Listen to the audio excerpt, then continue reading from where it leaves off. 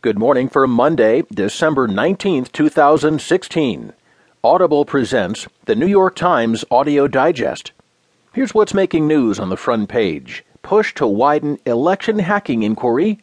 Fraud at polls was minuscule despite claims, and a war of attrition to retake Mosul from ISIS. In today's national headlines, polar bear's path to decline runs through Alaskan village.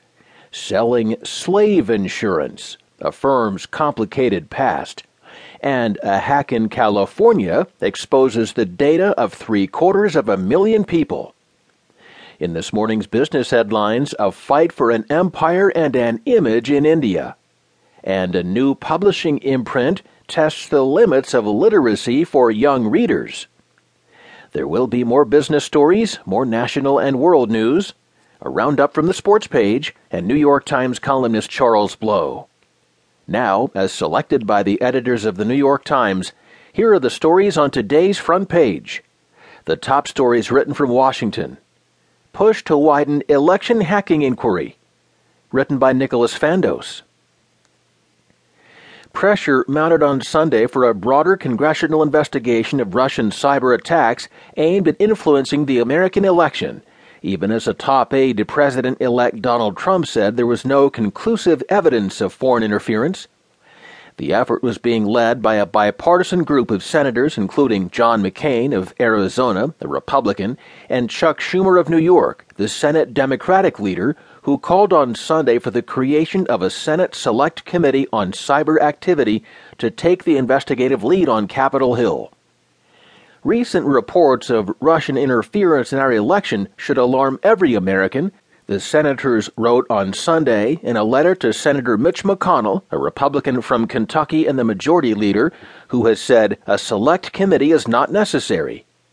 Cybersecurity is the ultimate cross-jurisdictional challenge, and we must take a comprehensive approach to meet this challenge effectively.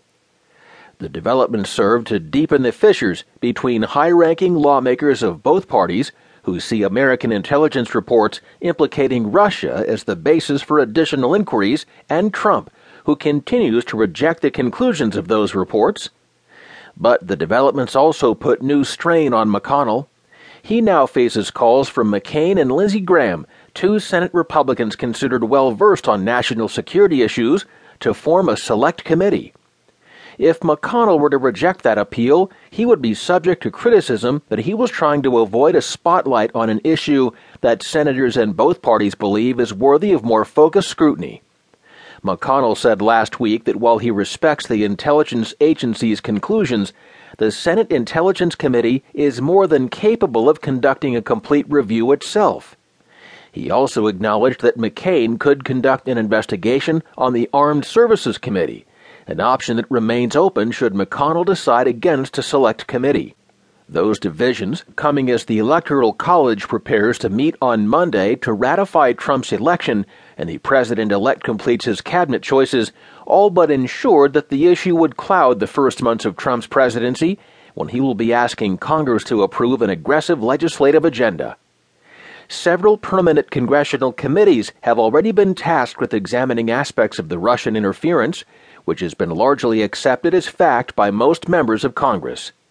Speaker Paul Ryan said last week that the House Intelligence Committee would continue its examination of Russian hacking. Schumer said on Sunday that the senators intended to avoid charges of partisanship. "We don't want it to just be finger-pointing at one person or another," Schumer said. "We want to find out what the Russians are doing to our political system and what other foreign governments might do to our political system, and then figure out a way to stop it."